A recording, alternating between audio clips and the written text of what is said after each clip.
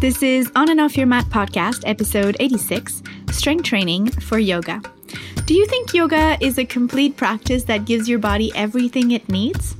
Well, more and more, it seems that science movement experts suggest differently. So for today's episode, I sat down with Jenny Rollins and Travis Pollan to talk about the place of strength training for yogis. Jenny has completed a wealth of training and learning in the field of yoga, anatomy, and movement science. She writes regularly for Yoga International and for her own Body Geeked Focus yoga website, where she also offers science-based yoga classes and continuing education courses for yogis. Travis, on the other hand, is a personal trainer, an author, and he has a PhD in health and rehabilitation sciences. His research focuses on core stability, movement screening, training load, and injury risk appraisal. He also holds a master's degree in biomechanics and movement science, along with the American record for Paralympic swimming. They came together as a duo, as a team, to write this book called Strength Training for Yoga. So we sat down today to talk about that. If you like this podcast, you can continue to get inspired and learn even more with a premium subscription. As a member, get early access to regular episodes, a ton of exclusive audio and video content, and the ability to request the exact kind of episode you need to continue to deepen your personal practice. This podcast is a way I contribute to the community, and this membership is a way you can too. It allows you to share everything yoga has to offer with the world by supporting me in the creation and the production of the podcast and helping me keeping it ad-free. If you'd like to make a difference, visit patreon.com/onandoffyourmat and become a premium member. And I thank you right now in advance for your support. I'm also preparing something special to be released soon. So in the meantime, visit ericabelanger.com, so my website, and get your hands on some of my freebies I offer there. There's a free meditation, there's a yoga sequence cheat sheet, and there's even my favorite green juice recipe. So that way, when I'm ready to launch, you won't miss it, and you'll be part of my inner circle from now on. All right, let's get to our episode of today with Jenny and Travis.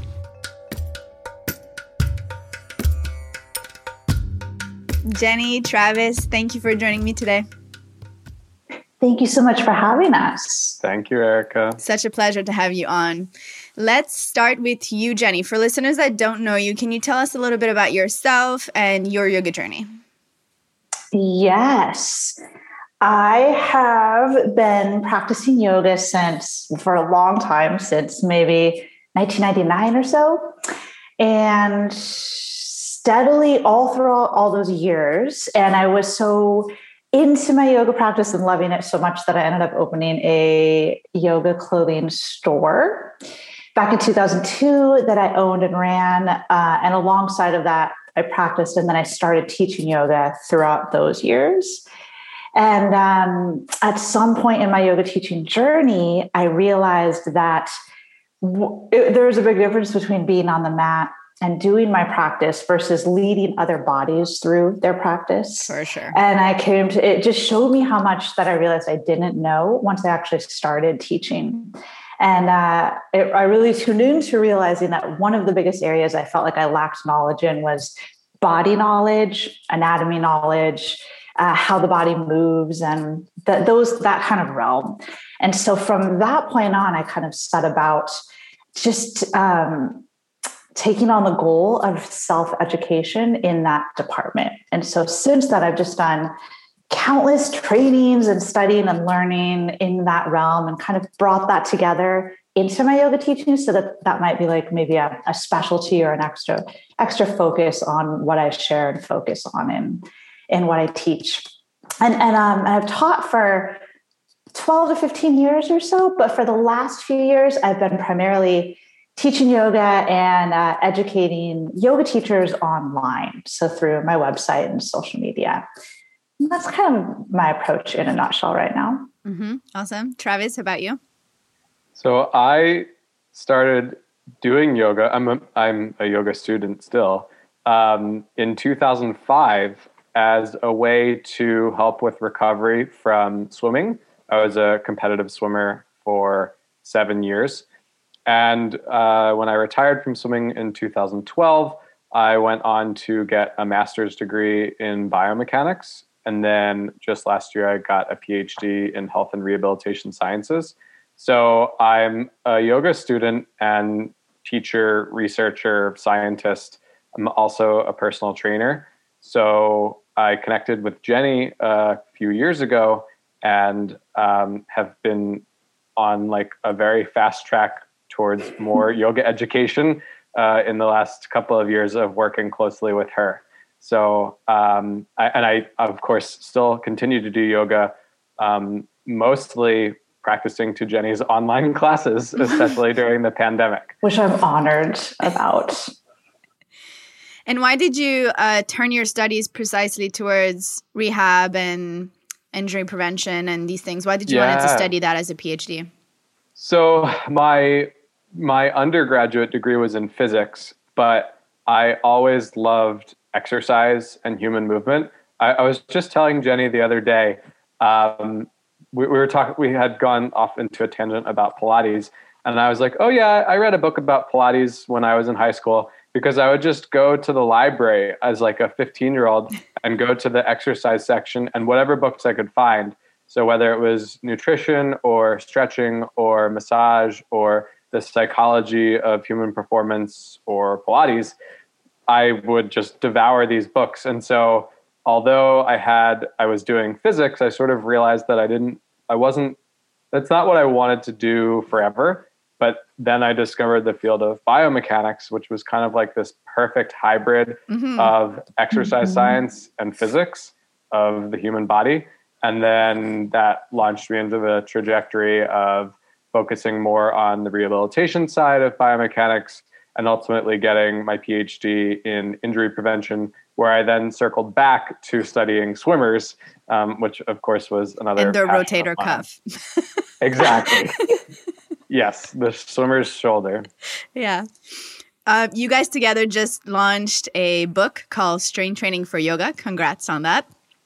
I really loved how there's so much video in there. It's not something you expect from even an ebook normally, but it's so useful. So good decision there. We tried to tell people, like, you know, it's a book, but because people said, oh, like we sent it to a few people in advance and they said, I haven't had the time to look at it yet. And we're like, just so you know, it's mostly pictures and videos. Like, yeah, it's a book because we wanted to explain like how you do it, but it's really mostly a training program with all the links to the videos and stuff. So then people have said, well, is there a hard copy? And it's like, well, no, there's not, because we want to make it easy for you to click the link to watch the video, you know? Yeah. It's not like back in the days where you can put a DVD inside the book. Yeah. Right? Yeah, nobody even has a DVD player anymore. Yeah. Why did you guys decide to come together and write this particular book on this particular subject? That is a great question. Well, Travis and I, like Travis mentioned, we connected a few years ago. And since then, we've been collaborating on several different educational projects, mostly for the yoga community. And then it was really actually Travis's girlfriend's idea. I don't know how she came up with it, but I think from maybe being stepped back from our work together a bit, she could see it a little more objectively. And I think she just saw that great compliment that we are to one another, with me being a yoga teacher and Travis having all of the biomechanics and personal training and rehabilitation side of things. It's just the two, like it seemed like this subject matter for a book would be best written by two people with our specialties. And I think that Kate really saw that. And I so appreciate that. Yeah. And I think so that was 2 years ago that she came up with the idea. And then I pitched it to Jenny, who was initially very reluctant, but I somehow managed to convince her. At the time, it felt like the moment was right, because people over the last, I don't know how long, at least since I've been more involved in this online yoga community, people are starting to realize the importance of strength and where yoga is able to satisfy that need, but also some places where it's not.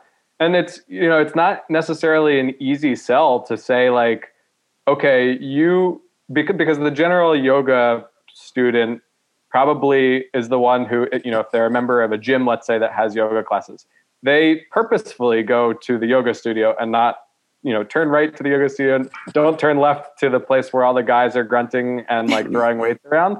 So to kind of say, okay, we're going to try to, reach people who their general predisposition would not be towards this thing. So how can we make it friendly and inviting and non-intimidating? And of course, the first step was what we felt was just let's educate people on like how you do this thing. So it doesn't have to be scary for fear of not knowing what to do.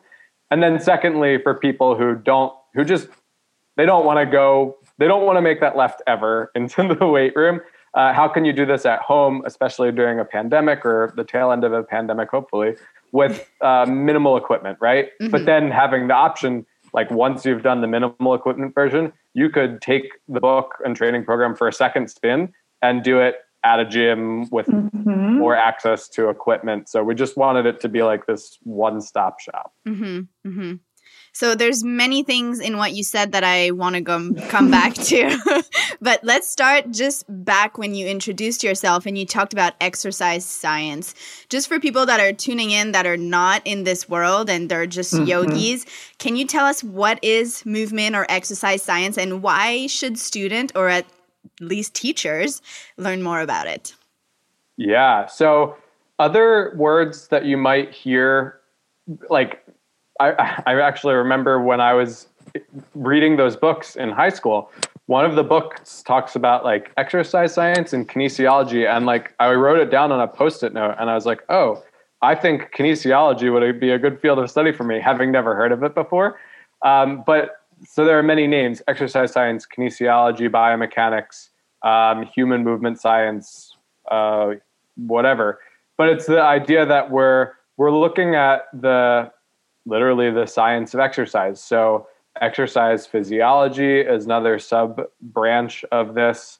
Bioenergetics. So the idea is that you want to better understand like what the physics are of human movement, what the maybe the biochemistry is of human movement, what the psychology is of human movement. And although I've never taken a yoga teacher training, what the anatomy is, right? I understand that there, especially like in let's say a 200-hour training, these aren't necessarily topics that are covered as in-depth. Yeah, there's no time. Right. And I totally get that. You're trying to, you can easily spend 500 hours on the yoga without any of that. But so Absolutely. when I sort of better came to understand through learning from Jenny, like what is covered in a typical teacher training, I thought, oh my goodness, like there's such an opportunity to better educate yoga teachers or interested yoga students on more of the anatomy and the biomechanics, because that would enrich their practice. More of the more traditional exercise science jargon and principles of how to add load to the body, how to progress movements, as opposed to, and in a group setting, it's always tough, but the idea like, oh, we're just going to keep doing this. We're going to keep doing chaturanga over and over again on the floor, and try to, and like hope and pray that we're going to get better and stronger. Or we could show people, well, here are the ways that you would progress it more systematically by changing your leverage or introducing props in a different way that could make the exercise easier. So it's meeting you where you're at better now, and then work towards doing the full range of motion on the floor over time, that sort of thing. Okay. So as we learn that, let's go to what you just said about load. What is that? And like, either of you can answer, obviously. What's the importance of load in any type of training, but what's the issue with load in yoga? Jenny's got this one. Let me do my best, and maybe you can back me up here.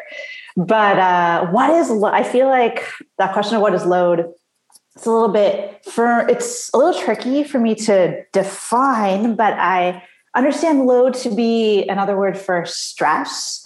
And stress meaning not a negative thing. Our culture tends to think of stress as we're trying to always de-stress and get rid of stress. But in like a biomechanical context, stress just means, I'm kind of circling back, it means load applied to the body, but those two are kind of each other. But forces applied to the body that stimulate our body to adapt and respond to grow stronger would at least be the type of loading that I think we're talking about in a yoga and movement science context. And then maybe what we're trying to do on the yoga mat, at least in terms of strengthening. I know we're trying to do many different things on the yoga mat, and we might have varying goals. But what Travis and I are focusing on in our message and in this book is just to help people optimize creating and building true strength via the vehicle of load on the yoga mat. So in order to do that, we have to, like I said, apply force to the body or create resistance that our muscles can work against in our yoga poses. And when that resistance meets our body at the right, quote, level, of our current strength level. And when we repeat that with enough frequency over time, then that can stimulate those adaptations that we're looking for to improve and increase strength. And that strength can come in the form of our muscles improving their ability to generate force, so then we can control ourselves and move our body through our yoga asanas more efficiently and maybe with more ease. And also there's like strength is also, that's also a gray area term with many different definitions, because we could also think of strength in terms of like the strength of our bones, bone density, bone health, and how something like resistance training can help improve bone strength. There's also connective tissue strength in terms of ligaments and tendons and fascia in the body and how well those resist load as well. So it's and there's even more than just that. Mm-hmm. But these terms are kind of, not to be too punny, but they're loaded terms, at least as far as being multi definitions.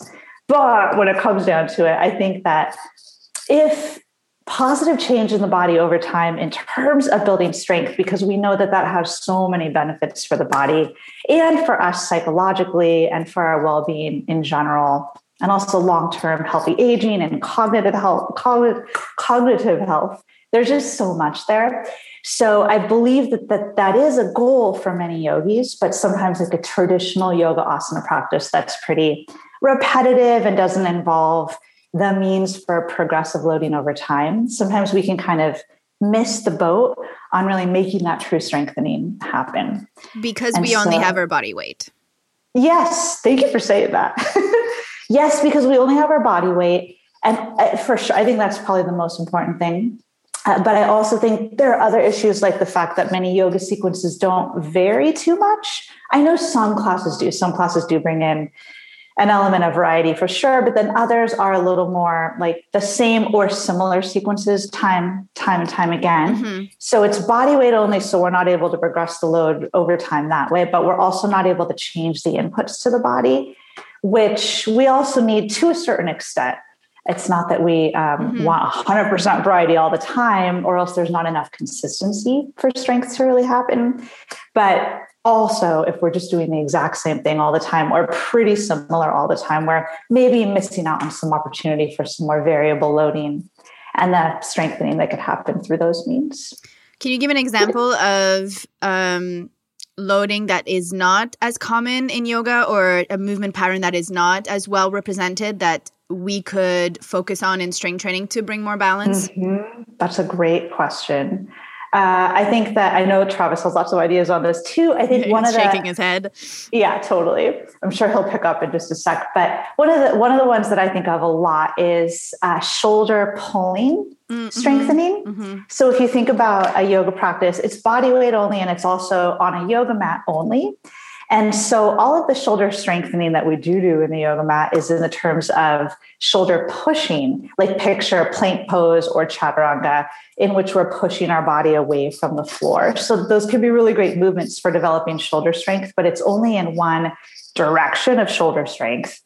And that's also only in the horizontal pushing direction, but there's also horizontal pulling shoulder strengthening that we can do for our body, but we can't do that very well in a yoga setting because it's not yoga's fault. It doesn't mean that yoga is bad, but we just need to be realistic about what we have on our hands here. Mm-hmm. And in a yoga mat based practice, there's nothing to pull our body toward or to pull toward ourselves. Nothing like, say, a weight or a bar that you might hang from and then pull yourself up toward the bar. That would be vertical pulling for the shoulders. Like a Yeah, precisely.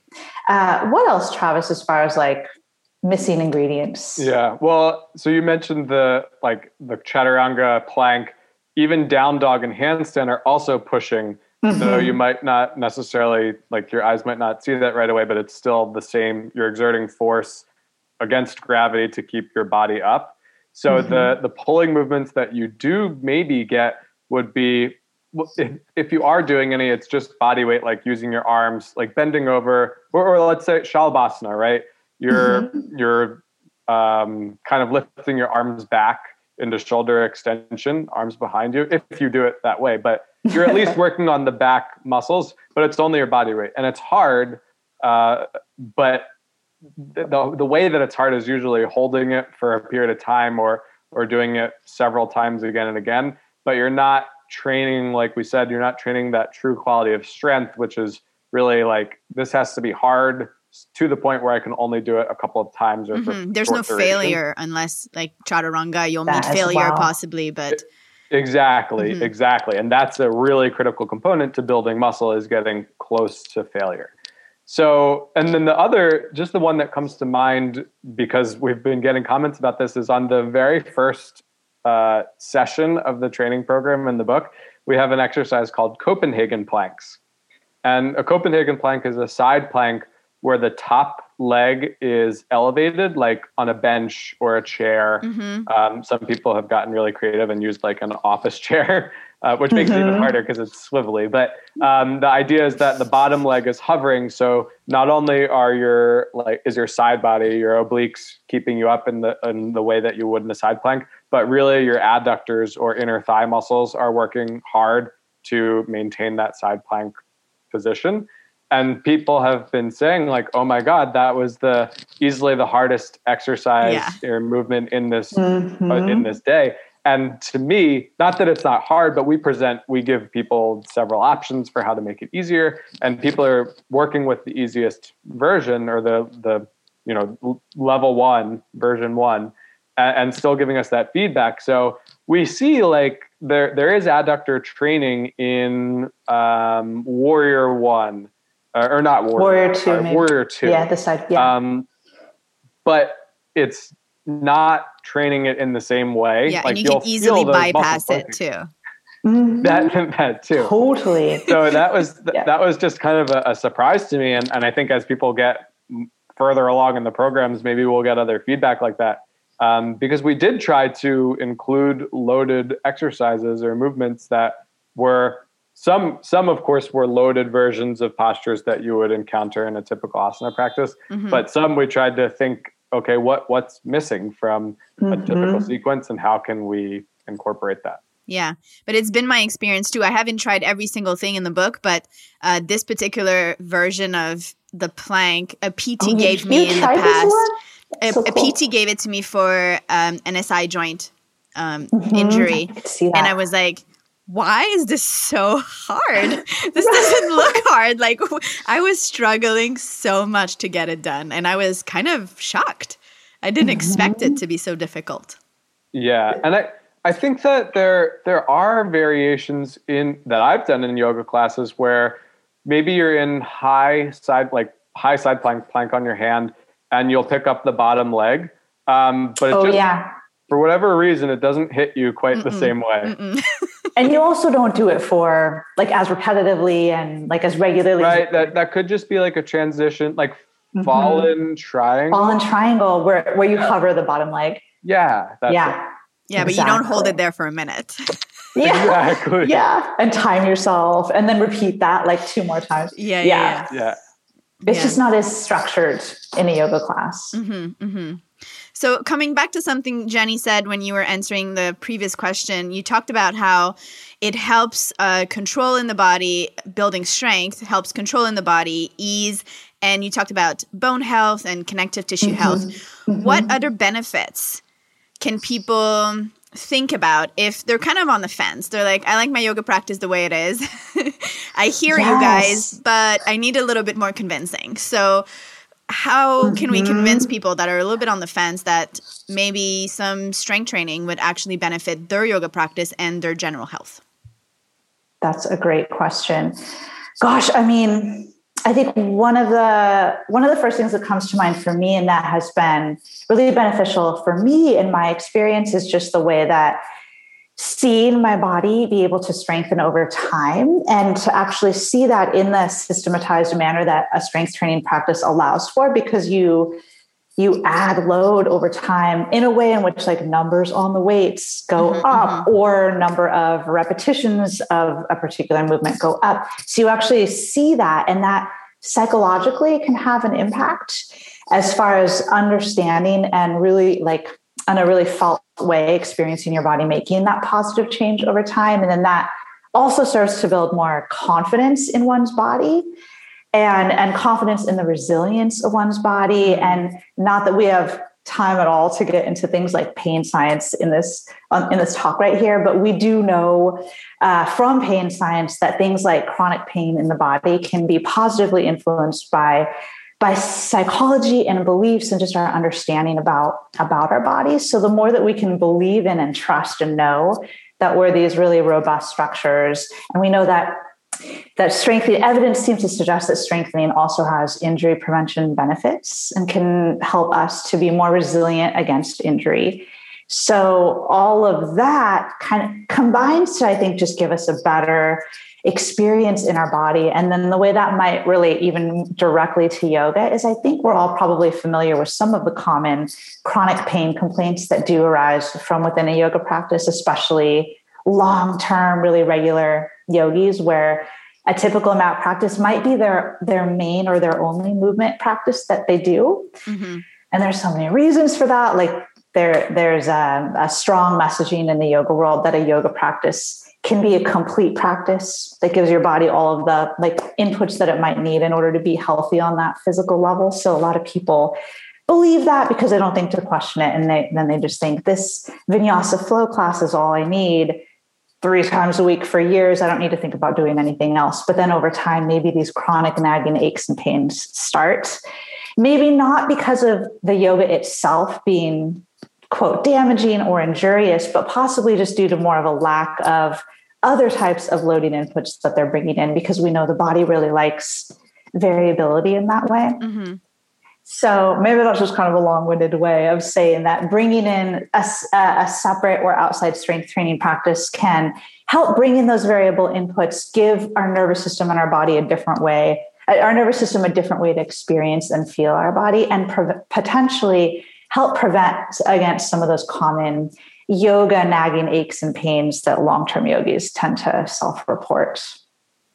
The other cool thing that I've witnessed when I've been like in the same place as Jenny, because we live 7 hours apart, but when I have been there will often be things where like we're doing a mat practice and like she'll surprise herself, like a jump through transition, like things that she wasn't able to do for years of before she started strength training. She would try them all the time, and they're just hard, right? You have to be really strong to do certain transitions. And just through the process of building strength off the mat, you've returned to trying those things, and it just suddenly they're just versus repeating them years and years, like over and over for years on the yoga mat. Super cool to see. And then even like sometimes you'll surprise yourself with a weight that you're able to lift that you didn't know or think that you could before. And I think that's true for everybody. Like even myself, if I'm working out alone, I will choose a certain weight. Whereas if I had a friend with me there, just encouraging me or saying like, you look really strong and that I think you could do more. I find that I surprise myself, but that's a really cool and confidence building experience to be able to, I've been doing these rows with the 30, but I have this 50 here. Let me try that. And like suddenly, those are actually, I think, the exact weights that Jenny was using, but suddenly you're like, suddenly you're able to do so much more than you thought you were capable of. And like, holy cow, how not only how confidence boosting is that within your strength practice or movement practice, but can you imagine how that might carry over to just like your day to day? Absolutely. Yeah, totally. Yeah, people are definitely result oriented. So I think that's really helpful to think about. And in that sense, if they have, like you mentioned, the jump through, or if they have this particular pose they've been stuck on and they've wanted to improve, how can we know what to strengthen, right? Like, how do we align our strength training exercises with what we want to improve in our yoga practice? Specifically, that's also a good question. And that's something that we try to address in the book, because I at least think that in order to really understand, like say you want to improve your crow pose or Bakasana, that classic arm balance, and you struggled with that for a long time in a yoga context of simply repeating it over and over, and it's not really getting anywhere. I think if you I think probably any general strength training program will have positive benefits for it. But if you really want to do some training specifically with that specific goal in mind, it helps to have an understanding of human movement and the way that our joints move and different strength training exercises and how they might target the muscles that are involved in crow pose. So I guess I feel like if one wants to be extra effective and work toward one specific asana like that, they would either need to have some prerequisite anatomy and movement education, or they could look to a resource or people who have that. And so like, that's why we put that in our book, because we know not everybody can just translate asana and map, like say strength training exercises onto asana just out of their head. They may not have studied movement before. And so that's why we tried to kind of provide this formula and breakdown in the book that shows exactly that. I think we picked like 18 foundational asanas. And of course there's so many more, but we picked like 18 of these common ones and showed the specific strength training exercises that someone could take on to target those poses specifically. So even if you didn't want to like take on the longer 8-week strength training program that we designed, and you were more interested in just picking and choosing a pose here and there, you could also do that with the resource of what we put together. Yeah. And that process was, okay, let's look at crow. And some of them were like, let's get down on the mat and do this and like figure out where we're feeling this and where it's hard. Right. But so it's kind of thinking, okay, what are the primary joints that are involved in crow? Maybe it's shoulder and core. That's not a joint, but that's a region of the body. Right. Yeah. And then what are the primary muscles? What are the primary joint actions that need to occur? What are the primary muscles that are involved in those joint actions that could limit the person's ability to do it? And then what are some secondary things like, well, you obviously need wrist extension. So that could be more of a mobility thing or a control thing. You need the ability to get really compressed through the core. So that's a secondary thing besides just having the shoulder pushing and balance, strength and control. So that's kind of how we broke down each of those poses, and then turned that brain off and turned our strength training brain on and said, okay, what are the ways that traditionally push-ups, dips, planks, crunches, reverse crunches, those are the exercises that might target these positions well. And then we even thought, well, like, let's say wild thing. Because wild thing, kind of you're pressing out on a diagonal. It's not like a straight up or a straight out. So I don't know if we invented, but I had never seen some of the exercises that Jenny and I came up with together, just to target the body in different planes of motion, to more effectively translate to those asanas. So that's why I think you could say, yeah, if you picked up a general exercise program, it would inevitably help you get stronger. But the way that we designed ours was very particularly suited toward this goal. Yeah. And so it's very directed towards the pose, towards the goal. And then it gives you your results because you're not wasting, but you're focusing your energy and your efforts in one particular direction. Yeah. And that could be like the 80-20 rule, right? Where you'll get 80% of the benefit from doing something general, but this extra 20% that's going to be really specific to you is going to make it that much more efficient and worth your while, I hope. So people can look at the joint movements or the areas of the body that are engaging, and then looking at what muscle are participating in what way, and then strengthening those muscles in the same type of movement or in the same range of motion. Yeah. Right. And so that exactly what you said, but then it's like, well, what do you pick? Because you could have dumbbells, you could have kettlebells, you could have plates, you could have bands. And so that was the other step in our process was, okay, if you had everything under the sun, well, what would be the best thing? Like, okay, barbell this, band that, dumbbell this. But then if you only had 2 kettlebells and a resistance band, how could you make this work? So, because that's our requirements. Yeah. The other ingenious thing that I credit to my girlfriend was I said, we're trying to figure out where people can attach their band to, because I can use my squat rack, but like most people are not going to have that in their basement. Right. Kate, my girlfriend, was like, well, why don't you just have them attach it to their heavy kettlebell that you already told them they needed? And I'm like, that's the most genius thing I've ever heard. So that's, knowing what movement and how to target it, but then which type of load to apply to it, especially in a minimal equipment context, is like where we spent a lot of our time just trying to iron out those logistics. So in that minimal equipment context of being sheltered at home, what are the basic things people could invest in if they wanted to do a little bit more strength at home? Where do they start? Yeah, I'd say to get the most out of our offering, what we technically recommend is 2 kettlebells and 1 resistance band. And as far as that goes, we say 2 kettlebells of 2 different sizes, 1 lighter and 1 heavier. And to also point out that people could absolutely use dumbbells instead of kettlebells.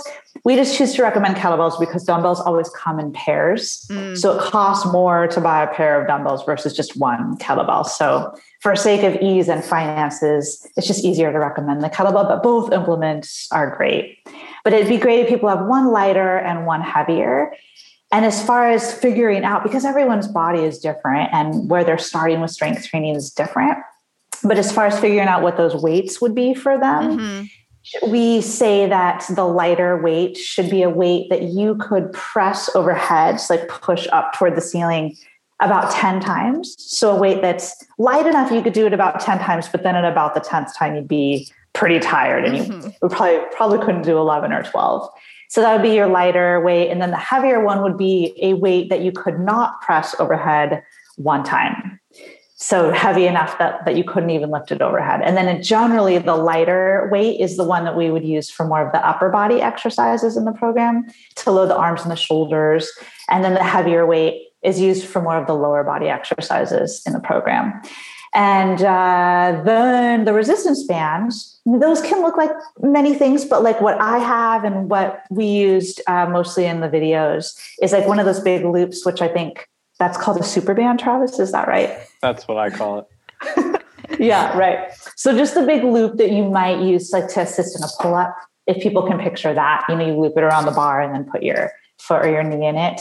I personally just ordered like a set of those on Amazon and they were inexpensive and that's worked really well for me. But I think a variety of resistance band tools could work. Travis, do you agree? Yeah, pretty much anything could work as long as it's resistive enough that it's actually providing resistance. Yeah, exactly. Yeah, because the TheraBands that you get from PT, they're good for particular kind of motor control type exercises, but your typical activation PT, right? But we want it to be hard to do the to load the body, right? Yeah. So that's the minimal equipment, and that's like what in order to do the program well, that's what we say is required. But then, of course, above and beyond that, there are a lot of other implements that people can use, and some people are lucky enough to have like a whole home gym setup, or maybe maybe we're post-pandemic and they're going to the gym and they just have everything.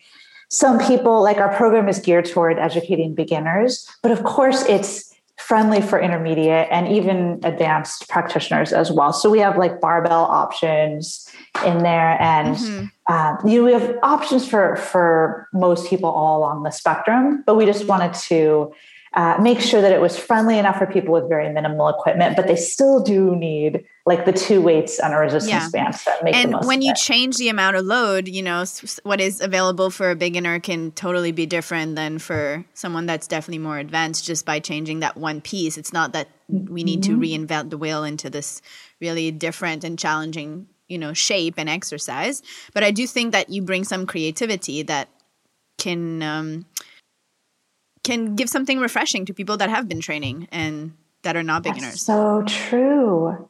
Yeah, even so I posted on Instagram the other day some of my favorite exercises from the book.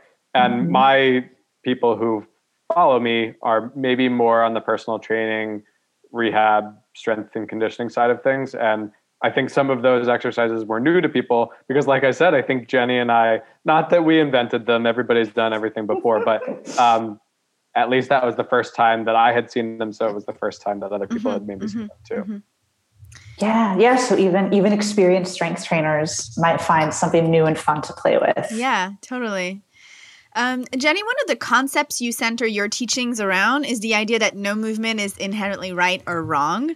Can we, and I know, Travis, you align with that too, as far as I understand. Can we talk a little bit about this just to, as people get into a strength training program or as they want to open a little bit the way they move? Absolutely. Thank you for tuning into the messaging that I put out there enough to have kind of noticed that that's maybe a theme that's kind of woven into what I've been putting out there for, I don't know how many years now. But I think that for me personally, that message has just really come to be one that's important to me because I know that I used to not understand that. And in the yoga world as a whole, sometimes I feel like we're making some progressive change. And then other times I look in another corner of the yoga world and realize maybe there's more change that could be happening there. But the yoga world in general, for the longest time, I feel like has been really rooted in these ideas about good and bad alignment, good and bad movement, and there being like right and wrong ways to move. Both, I mean, especially within the context of yoga on the yoga mat, but also off the yoga mat and in daily life in general. And so those beliefs really are kind of interwoven into like a traditional approach to a yoga practice.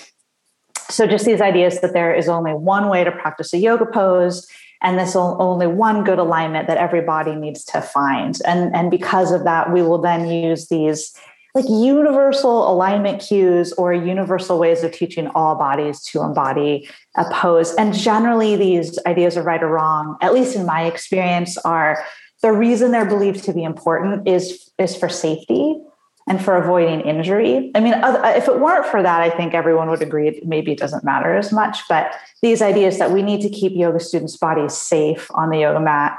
And that's, of course, a responsible approach. Like, it's very well-intentioned. Yoga teachers in general, we don't want to be exposing our students' bodies to injury. We want to keep them like safe. But I think that the idea that using alignment to keep them safe, I think that's not necessarily the best means to that goal. And because it's like multifaceted, of course. And also pain science plays a big role, as I mentioned earlier, which is a much bigger conversation. But we also know that a yoga practice, just on the whole in general, is a very low load, relatively speaking, type of movement practice, like compared to high impact sports or heavy weightlifting or jumping from a tall height all the way down to the ground, something like those are types of activities that involve high forces, fast impacts. And in those types of examples, the body might be more vulnerable to something like an injury or pain. But in a low load situation, which yoga is, and in a yoga practice, all the movements are done pretty much, like 99% of them are done slowly and with control. So there's that factor there also that keeps them relatively safe. I mean, maybe like the main movement I could think of that's maybe not slow and controlled is, say, a jump back to chaturanga or something that you're jumping and landing.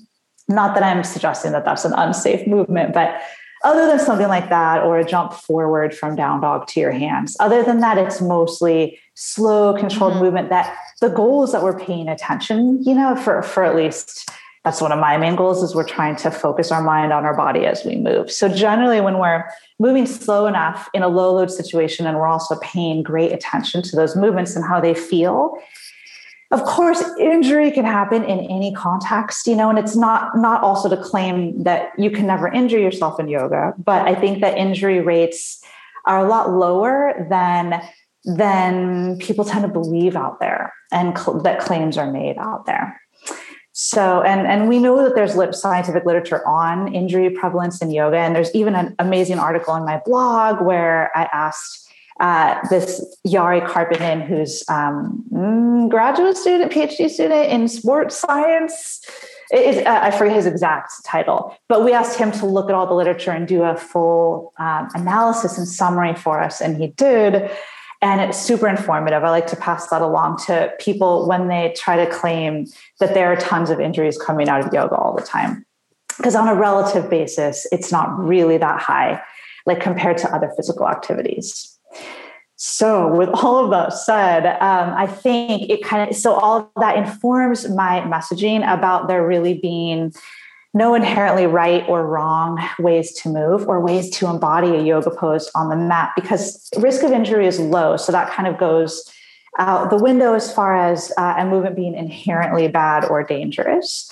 And what really matters in my mind is individual context of the individual in the moment.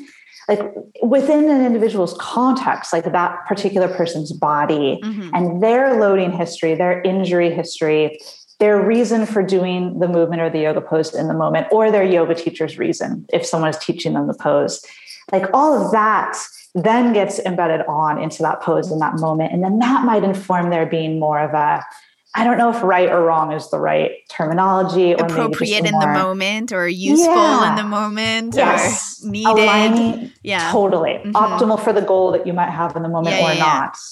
Then it starts to have more meaning. And then we have more direction about what we're teaching and why. So it's also not to say that let's all get on the yoga mat and just do whatever and flop around with no direction. But it's like we need to set that framework of context. And within that, then we can start to place some value on how we're moving. Yeah. So I feel like that's context, kind of and then direction, like our intention, what we're trying to do and accomplish, and then being embodied and present and mindful with what we're doing matters more than the shape itself.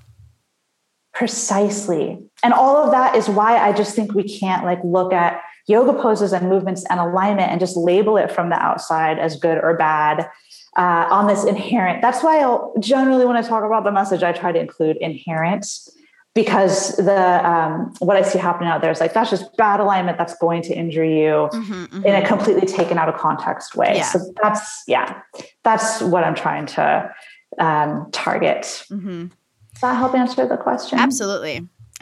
And Travis, on your side, I know one of your missions is to kind of close the gap between rehabilitation and performance.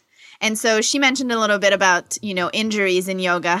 Do you have any tips to finish up today, and how we can prevent injuries in general? It doesn't have to be in yoga, but in our body and our movement practices, whether it's yoga or strength in general or mixed together. Yeah. So I, first of all, echo exactly what Jenny said about all of the good versus bad movement, good versus bad alignment. And to reemphasize the idea that injury is multifactorial. And so it's often not, although we tend to think of injury based on the time, the moment that it occurred, which we call in the scientific literature the inciting event, oftentimes there are predisposing factors that make a person susceptible to injury. And so that can be things like their strength, which is why strengthening can be really protective against injury. But it can also be previous injuries. It can be their confidence in the movement. And also all of these other factors. Stress is a big one. Postural patterns, Yeah, sleep is a big one. So just taking a more holistic view on injury and preparation for that particular pose or that practice. So as opposed to saying, well, I got injured because I wasn't activating my transverse abdominis enough in my forward fold. I don't even know if anybody says that, but I think I've heard things like that before. Okay, perfect. Say, well, what are all of the contextual factors surrounding this? So like last week, Jenny and I launched a book and I started having neck pain. Well, I'm stressed. The book's I haven't been sleeping. I haven't been doing my traditional movement practice.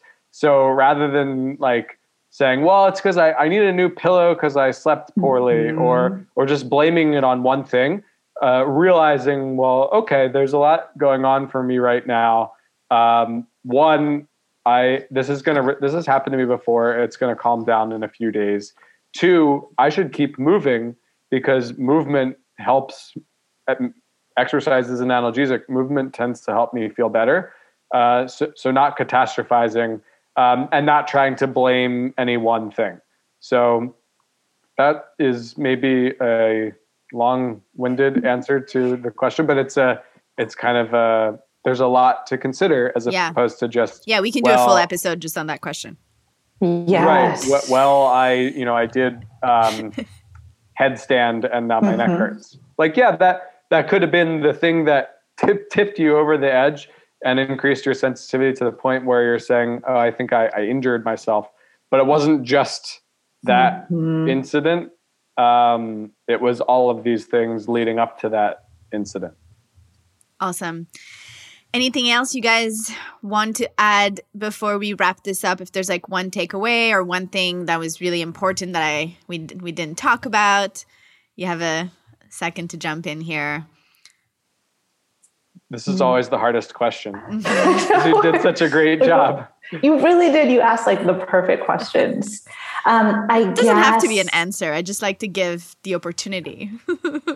Right.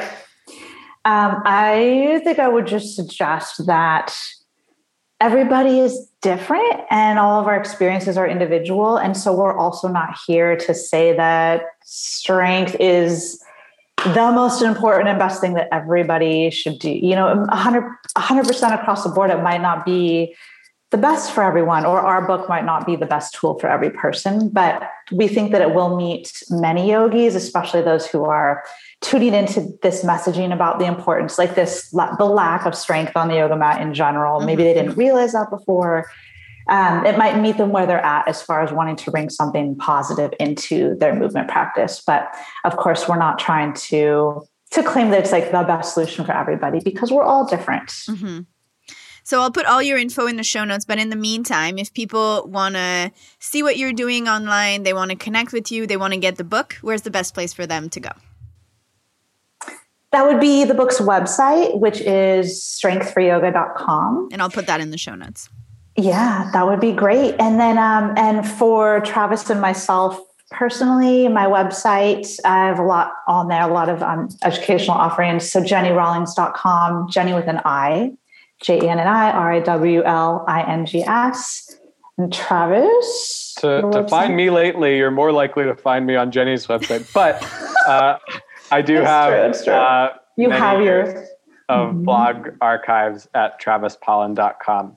And the other thing we can add about the book is that we're going to give a discount code to your listeners. Yay. Thank you, guys. So that will be $20 off. And you'll put this in the show notes, but it'll be on and off 20 as the discount code that they can enter. Perfect. Thank you. That's very generous. Yeah, guys, go get the book. Thanks, Erica. Well, thank you for joining me today. We're so happy to be here. Thanks for the opportunity. Of course. Thank you so much for joining us today. If you enjoyed this podcast, please subscribe, rate, and review anywhere you listen.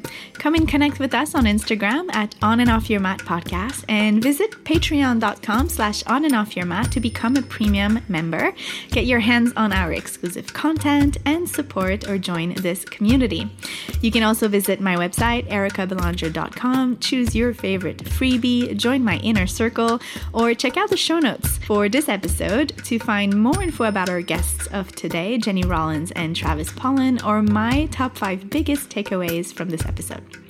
Now, before we go, I just want to say a last thank you to the growing team behind the podcast, as their support is making this possible. Once again, guys, thank you for listening. Until next time.